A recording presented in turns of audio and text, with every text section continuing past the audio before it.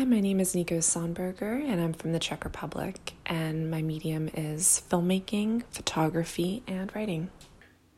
I'm Sean Ackerman, and I'm a writer based in the North Woods on the south shore of Lake Superior. My name is McCarron, and I recently contributed a piece on hard questions to Forecast 10.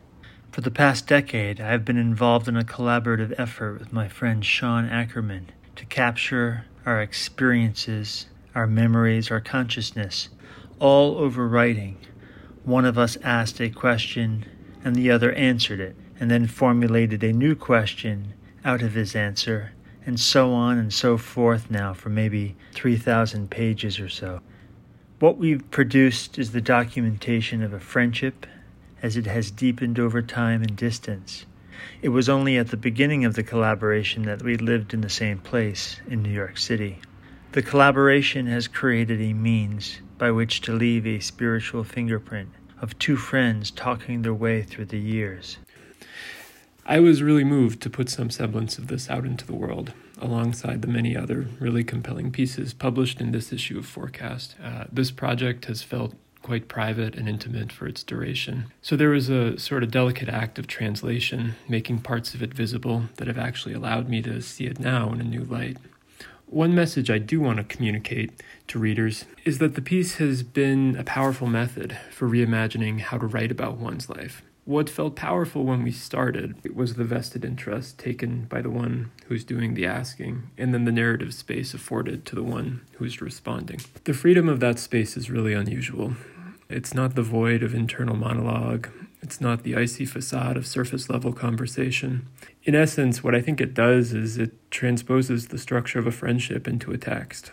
And now when I sift through what we wrote, it's not unusual to lose the signposts of authorship, to be unsure of who said what. Personal history fades away, and what you get is something richer, which is the wonder of narrating experience.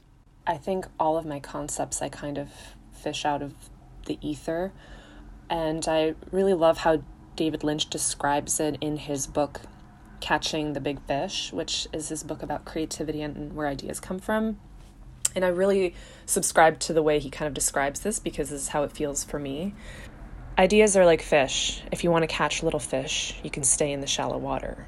But if you want to catch the big fish, you've got to go deeper. Down deep, the fish are more powerful and more pure.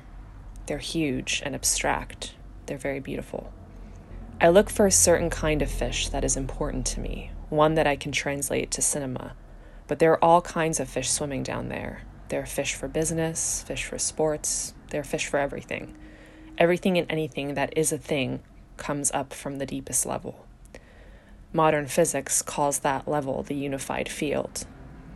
The more your consciousness, your awareness is expanded, the deeper you go towards this source and the bigger the fish you can catch. And your second question was, what does this particular artwork represent to you? And to me, it means something totally different than what it will mean probably to you. I don't really like to let the art speak for itself and not influence you in any way as to how you should or shouldn't feel about it. I think that's why sometimes I have a hard time titling any work of art because it's also, or any photography, because I don't want to influence you too hard. I want the image to do the talking, so I'll let the image do the talking.